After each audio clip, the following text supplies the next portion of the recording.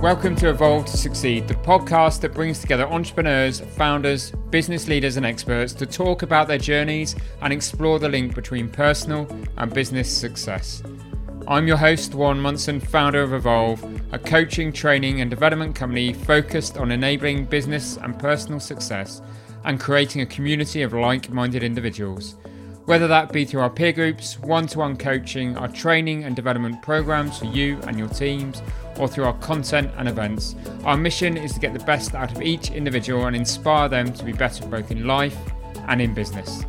If you want to learn more about Evolve, including our beautiful co-working space in Ashley Cross in Poole, then please go to evolvemembers.com, where you'll find great content, insights, details of all of our services, and also information on our forthcoming events. For now though, let's get on with the show.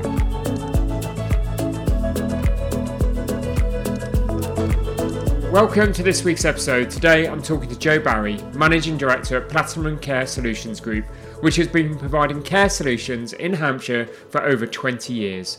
Alongside its sister companies Acre Care and Safe Harbour, Platinum Care is the largest independent care group on the South Coast, as well as being multi-award winning. Our conversation covers everything from Joe's early career experiences and how they alerted her to the way recruitment in the care sector could be improved, growing the business as a single mother of 3 children, and investing and empowering her staff, to the challenges of recruitment, the importance of seeking external advice, and her empathetic approach to leadership. Joe is also wonderfully upfront about the impact that entrepreneurship has had on her family life, and talks about what made her consider growth by acquisition rather than just relying upon organic growth. It's a broad-ranging and honest conversation about the joys and challenges of working in the care sector and running your own business. Please do enjoy the show.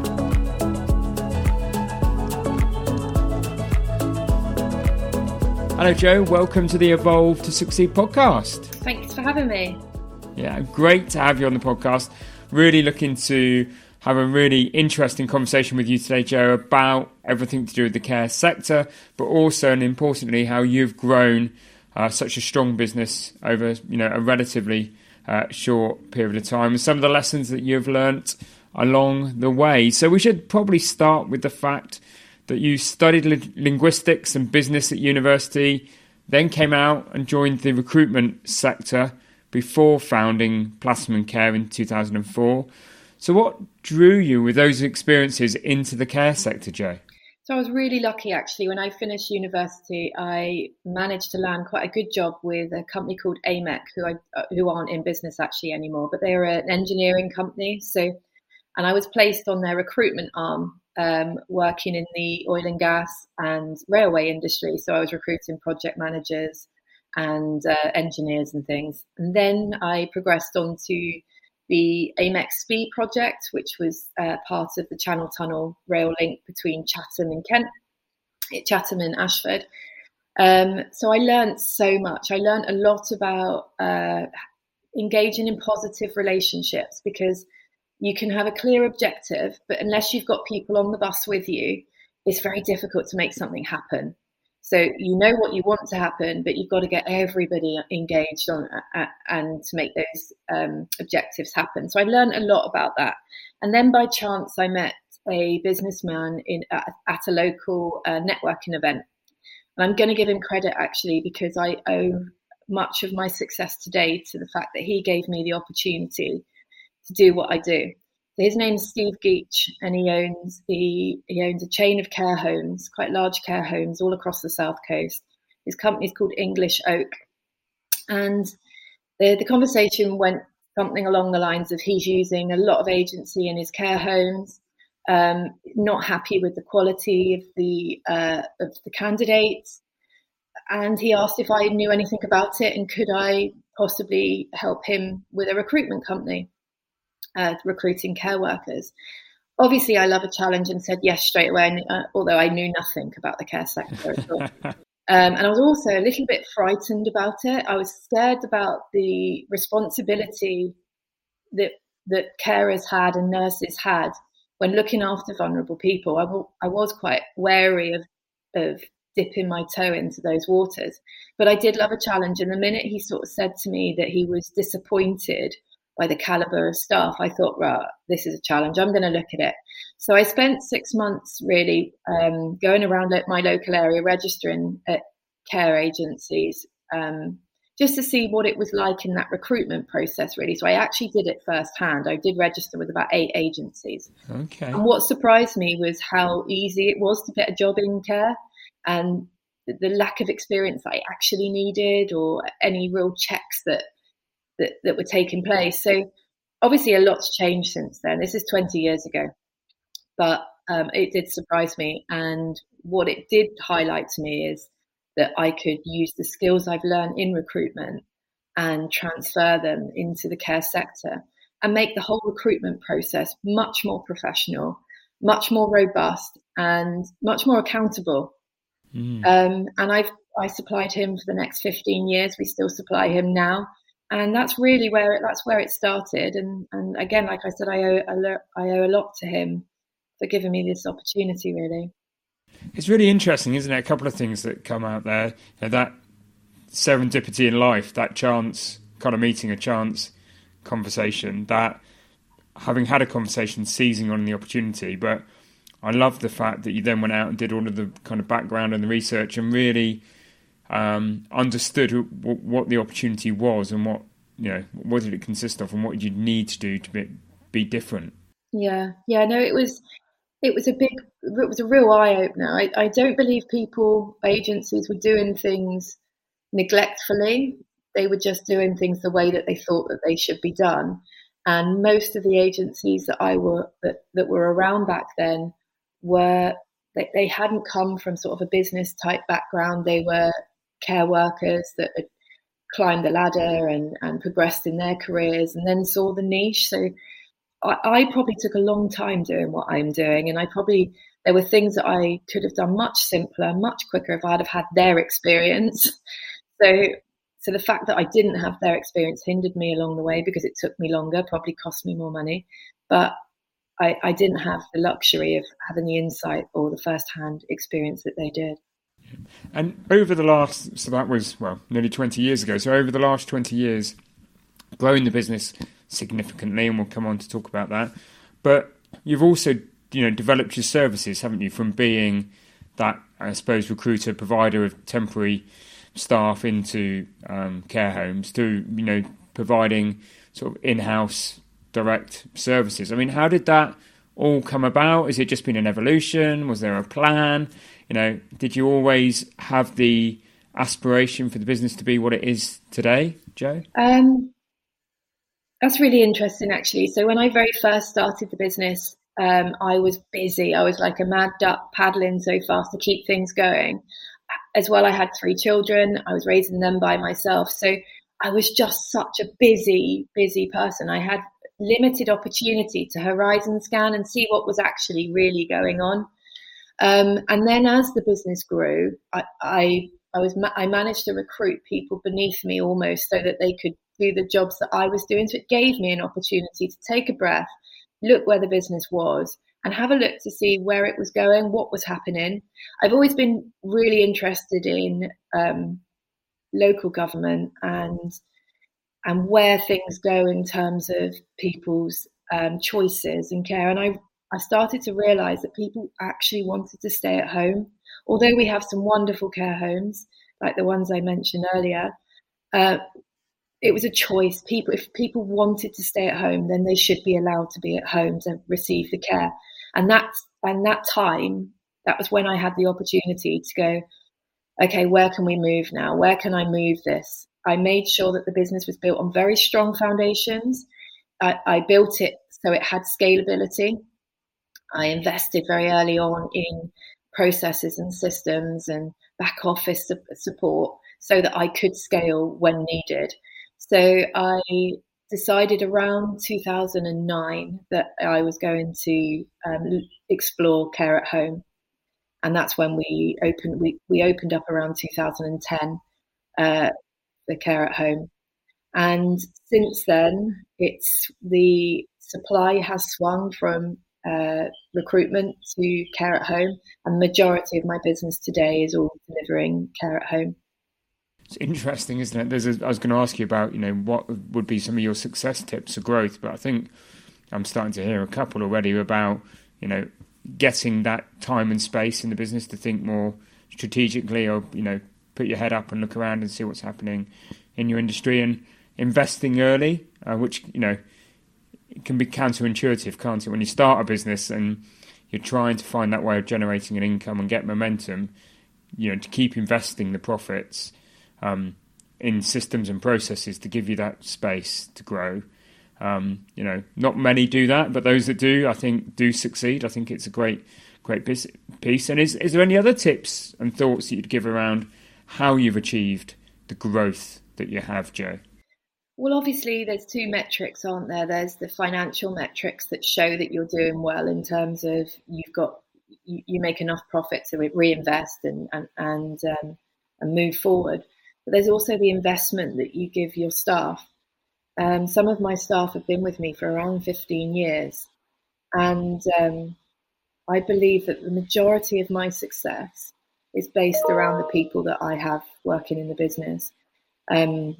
Be that carers that have worked for me or nurses that have worked for me since the beginning, to my office staff. I believe I'm an empathetic leader. I believe that it's about listening to what they want in their job, in their role. They're there for 9 hours a day or 8 hours a day. It's important that I ensure that they're happy there. And I believe that that's probably the big part of my success, is the investment that I give my staff, whether that's time investment, whether that's training, or maybe it's just the empowerment that I give them. I let them run their departments quite autonomously. And I think that's probably my big, if I was to give anybody a piece of advice, it's to trust the people that you're employing, because you can't be everywhere. You can't do everything. No, that's properly, delegate, not abdicate, but delegate. And that piece about being, I think, an empathetic leader does play such a role, doesn't it? Particularly maybe in an industry that is about care, to have a leader, an owner of the business that is empathetic, does listen to them, does care for them, will make a big difference, I'm sure, to their lives. But there must be some unique challenges in running a home care agency, Jo. What are they, and how do you address them? Well, I think it's always been the supply. The supply is always outstripped. The demand is always outstripped the fact that we can't supply as quick enough or as much as we would like. So recruitment's always been our challenge from day one. The reason that I believe that we struggle so much is because we are so selective, because we have to be. A business like mine is built on reputation. So it only takes one bad piece of press or a candidate not really being up to the role for your business to become quite shaky and quite vulnerable itself.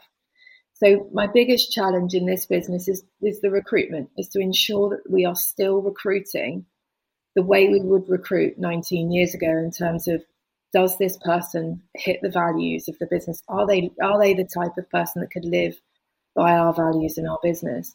Because again, it's not, people don't take the role for the salary. They take it as a vocation. They take it because they're a kind, caring, compassionate person that maybe wants to give back and get paid for it as well.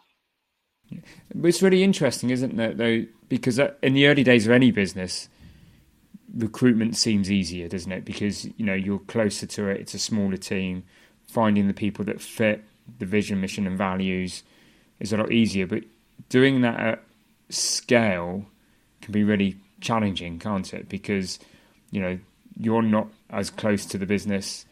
People that have been there a long time maybe aren't in the recruitment process. I mean, how do you, because clearly you've done this and you've succeeded at doing this, Jo. So how have you managed to keep that control of recruiting the right people that fit the business? Any hints and tips for the listeners? Well, it's going to sound a bit cliche, but the whole culture starts at the top is so important to me, that I am visible in the business. Although I don't necessarily have hands-on recruitment now, I attend the recruitment meetings still. I ensure that any processes that are changed in the recruitment process that I have a sight of. We have a HR manager that's very close to the recruiters that ensures that the people that go through get signed off on their milestones, so their onboarding process, then their 3-month process, then their 6-month process, and then they're followed still on their journey to their next milestone, which is a year, 2 years, 3 years. So it's really important that it really hasn't changed, to be honest, Warren. Although I was very hands-on at the beginning and recruiting personally myself, the process still hasn't changed. The compliance has, but the process hasn't. The type of people that we're still getting through the door are the same people that I probably would have recruited back 19 years ago. The difference is now is we have the sponsorships. We have overseas candidates that are applying. So sometimes we have in excess of 200 applications a day. Out of those 200 applications, we may only have 3 people that would be acceptable to move forward in the business. So because we've got bigger, our profile's bigger, so we have a lot more candidates that come to us. So that can be really time consuming. And it can take a lot of our, manpower out, just sifting through which are the right people for the job, really. Definitely. And I suppose that's a good example, isn't it? Actually, as I listen now, you talk about systems, processes, empowerment, and your leadership style. Just what you were saying there about still being engaged in the important things, like, when the recruitment process is changing, when the systems or process or the way and manner in which you do that or the induction takes place is changing, you get involved and you sit in that overall kind of recruitment meeting. I think that's a good example to the listeners of, what you were saying earlier about your style of leadership. And it's about, I suppose, having that hand on the tiller at the important moments, isn't it? But allowing people the breadth and scope to do their roles and to succeed, Joe. I always knew that somebody would know more than me. I've never been the person that goes, oh, actually, I know best and I'm going to move forward with that. I seek external advice all the time. I speak to people in my business, registered managers mainly, about changes in care plans and care delivery. And I'm quite excited by the changes that happen within the care sector. I am excited by it. I still am after all these years. So I'm quite humble in the fact that I don't know everything. My HR manager knows way more than I do about employment law. So let her do her bit. I just want to make sure that it hasn't strayed too far away from the original ethos of making lives better. Our mission is to make lives better, whether that's a care worker, a nurse, or a service user, or a family member. When we come into your life, when you're touched by our business, I hope that you feel like things have improved for you, whether that's your pay, whether that's your benefits in employment, or whether that means that somebody feels cared and supported to live in their own home. I know I was going to touch on that. When you were doing the research for this conversation, I saw that your mission statement was making lives better, and it had been the same since 2004. I mean, what difference do you think it's made to you having such a consistent and clear mission statement in the last 20 years? I think it's because it's so clear. It's very easy to say, has somebody's life improved by working with them? And it's a very easy metric to measure. So I've got years of examples of how we've improved the lives of service users, family members, years and years of examples. And I'm one of those people that I don't log it, I don't register it, I don't shout about it because it's very personal. And care should be very personal. But I know what we've done in the last 20 years, and I know the impact that we've had on people's lives. And I think having that mission statement, it's very clear. You can't confuse it. There's no ambiguity. It is what it is. And do we make lives better? Have we improved the life of somebody? Yeah, I just think, it's such a clear statement, and it's kind of just, correlates completely and aligns completely with what you do. But I also think sometimes businesses and entrepreneurs, maybe it's the shiny new thing syndrome, chop and change their kind of values and their mission statements far too regularly. So it was that consistency that, I loved in what you did. And I suppose we've talked a little bit about your style as the managing director, your leadership style. What have you learned about yourself and in terms of your personal skills and your leadership skills in the 20 years of running Platinum Care? It's really tricky, this one. I think I've learned that the business will never leaves you. It doesn't. You don't go on holiday and you forget about it. It's there with you for forever, really. In terms of, I never really switch off. I'm completely confident with the care managers and the care delivery and all of that, and I have complete faith that what we do is a good job for people. I believe that. I think the thing that keeps me awake is I've got such important people around me, such important people that do such a wonderful job. I just want to always make sure that they're happy in their role, and have I missed something? So I've learned that I never really switch off. It's very difficult to switch off from this industry, and I believe it's the industry that does this. I've worked when I first started the business, I had to do consultancy work for other companies and things, and just because we didn't make enough money at the beginning.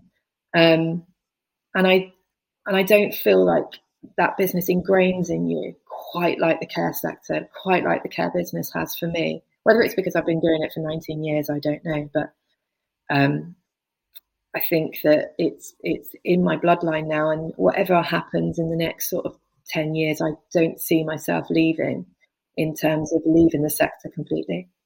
Yeah, it's just it's got you, it's in your blood. And then it's clear that there is a passion there. I suppose, that never switching off is a lot of business owners will relate to that, and they'll hear that. But what impact has that had, and have you found any coping mechanisms with that? I mean, earlier in our conversation, we referred to the fact you started the business, you had 3 children, you're bringing them up on your own. What impact has, being the business owner, being the entrepreneur had on you, Jo? It's been lonely at times. It's been really quite lonely. Responsibility has been absolutely phenomenal. Coping, my eldest son is 22, so he was only small when I started the business, and I think that it was hard having young children and going through pregnancies, very limited maternity leave, coming back very quickly into day-to-day jobs. I think my coping probably is down to the fact that I did have them. Probably it made it harder, but I had to drop them to school. I had to get places. I had to show up, and the fact that I was doing it for a purpose as well. In the end, I had a purpose. It was to provide for my 3 children and to ensure that I didn't move far away from the mission of what I wanted this business to be. This wasn't all about profit. This wasn't all about making money. This was about making a difference and creating something that nobody else had done around me. It's really interesting is that you had those 2 pillars, didn't you, listening to you? You had this pillar in the business about having done the research and seen what the care sector was like, wanting to make a difference in that industry. But you also had that strong personal purpose that you wanted to get to the point where you could provide security and financial security for your family. And those 2 things running alongside each other must have been a huge driving factor. It was. It really was, and it was the coping mechanism because I was lucky. I kept achieving. I ensured that we hit milestones. I ensured that I put things in place to ensure that the next step was going to happen.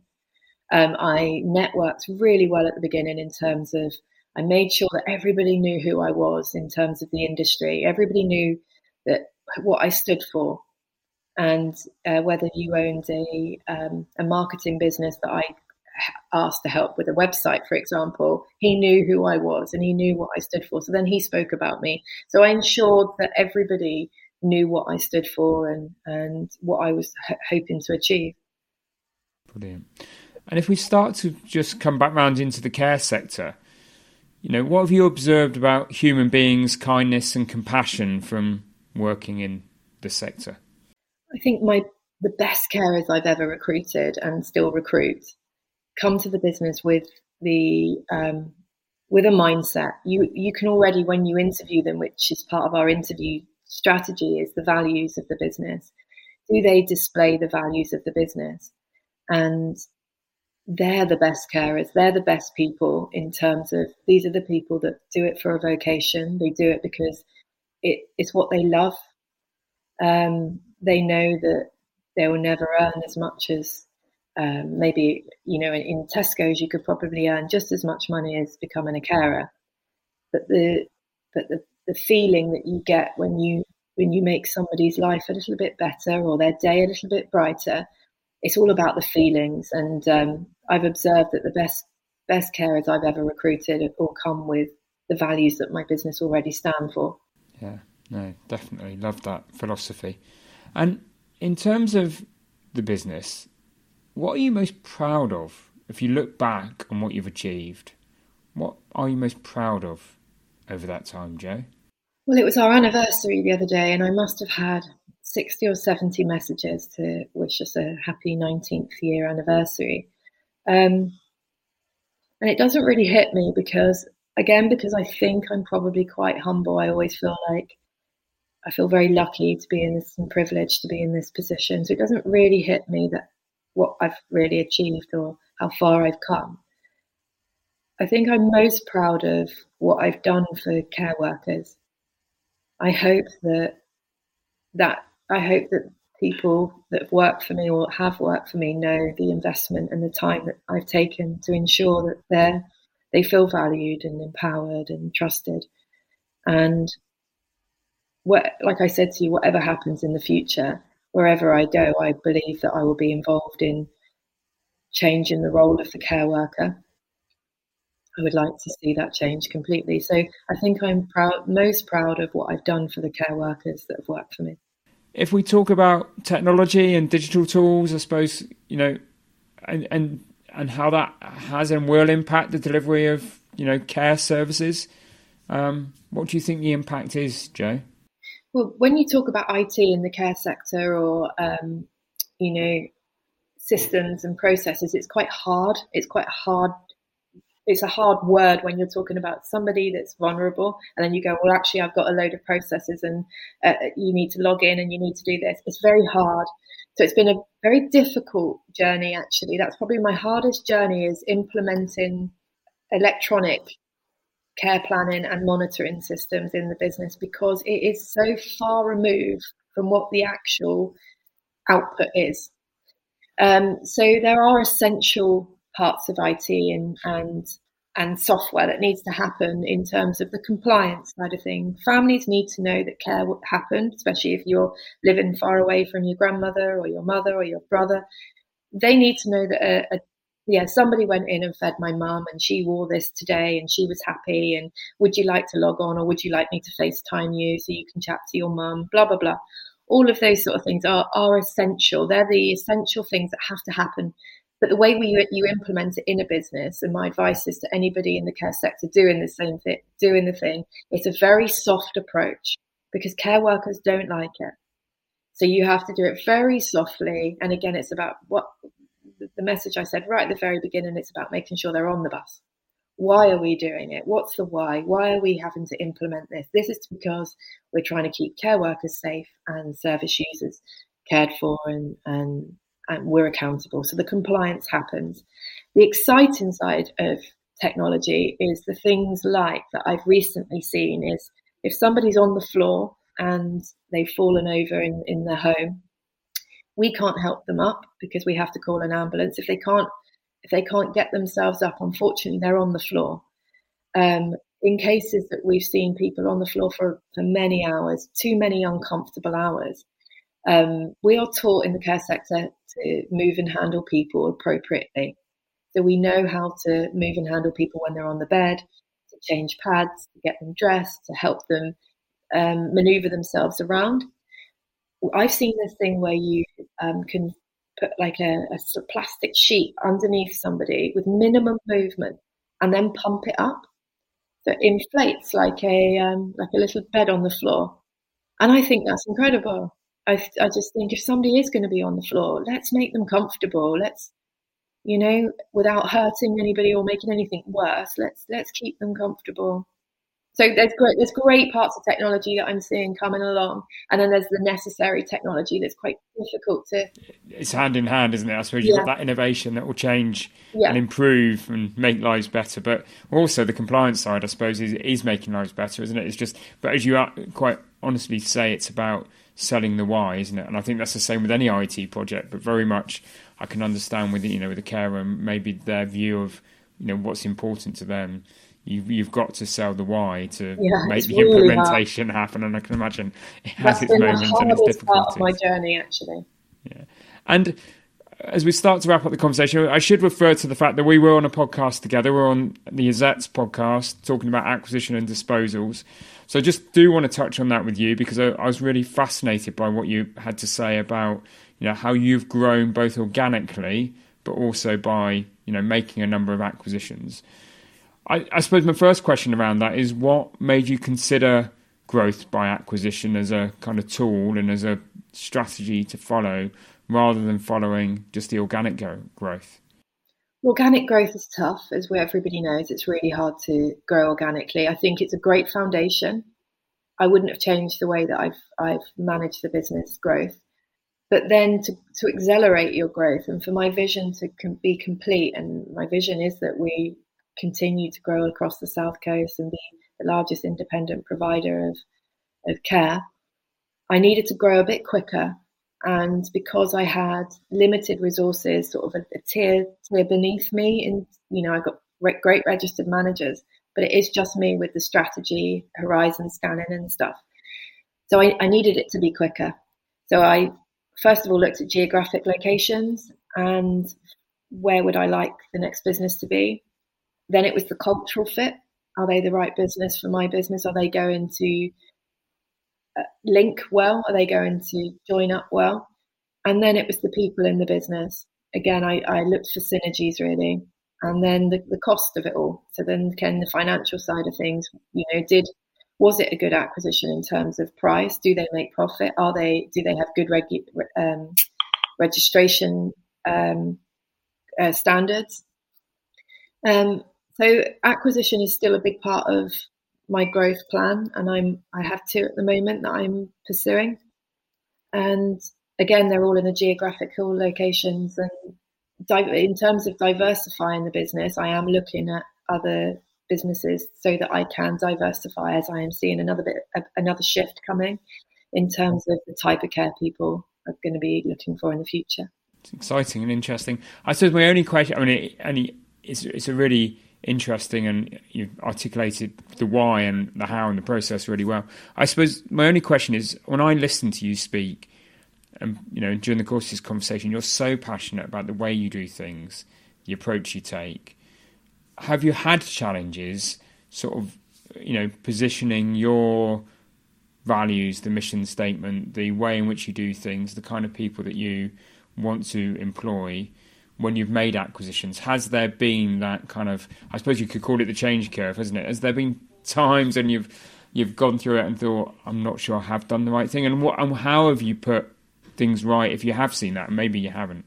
Yeah, no, I think my first acquisition, I don't know whether it was because I was slightly naive or because it was a shock for the other business going through the change curve, as you rightly said.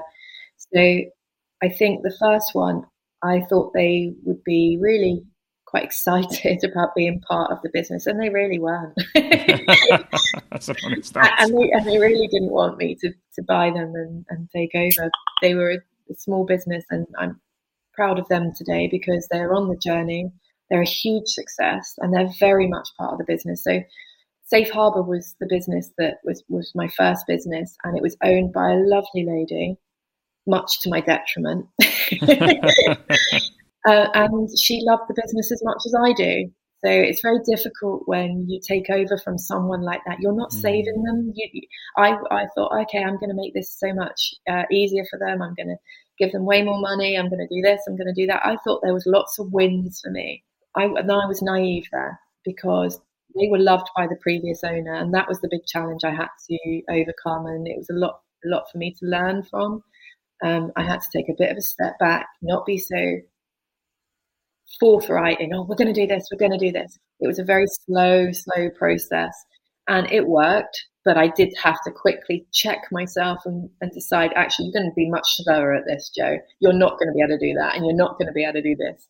Yeah, so be patient and do it the right way and listen. Again, I suppose it's coming back to you, perhaps, that empathetic leader in you is actually realising that these individuals, there was some resistance there, and that you had to do it in a more gradual kind of manner. So I admire you for that. I always end with the same question, and I'm intrigued to see what your answer would be. Away from the business, what do you define as personal success, Joe?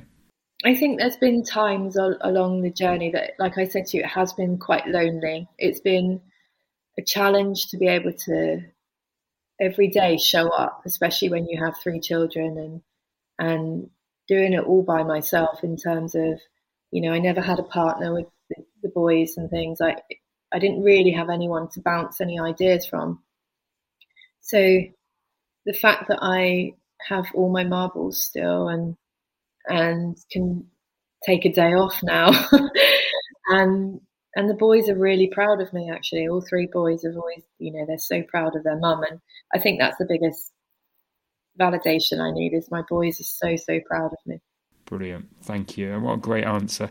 If people want to learn more about you, Joe, but importantly learn more about Platinum Care Solutions, where can they go? Well, they can go on our website at www.platinumcareuk.co.uk. It's a mouthful, and I'm always told off how long our website is, but you can find us on Facebook. I'm not very good at social media, so I'm not too active. But yeah, you can find us on the website or Facebook. Brilliant. Thank you, Joe. I've loved our conversation. I've loved to hear, and our listeners will hear it throughout as well, your love, your passion for the team, the business, and your industry, and that empathetic leader and that humble individual coming across during the course of our conversations. I wish you every success for the future, Joe. Thank you for being a great guest on the Evolve to Succeed podcast. Thanks, Warren. Thank you.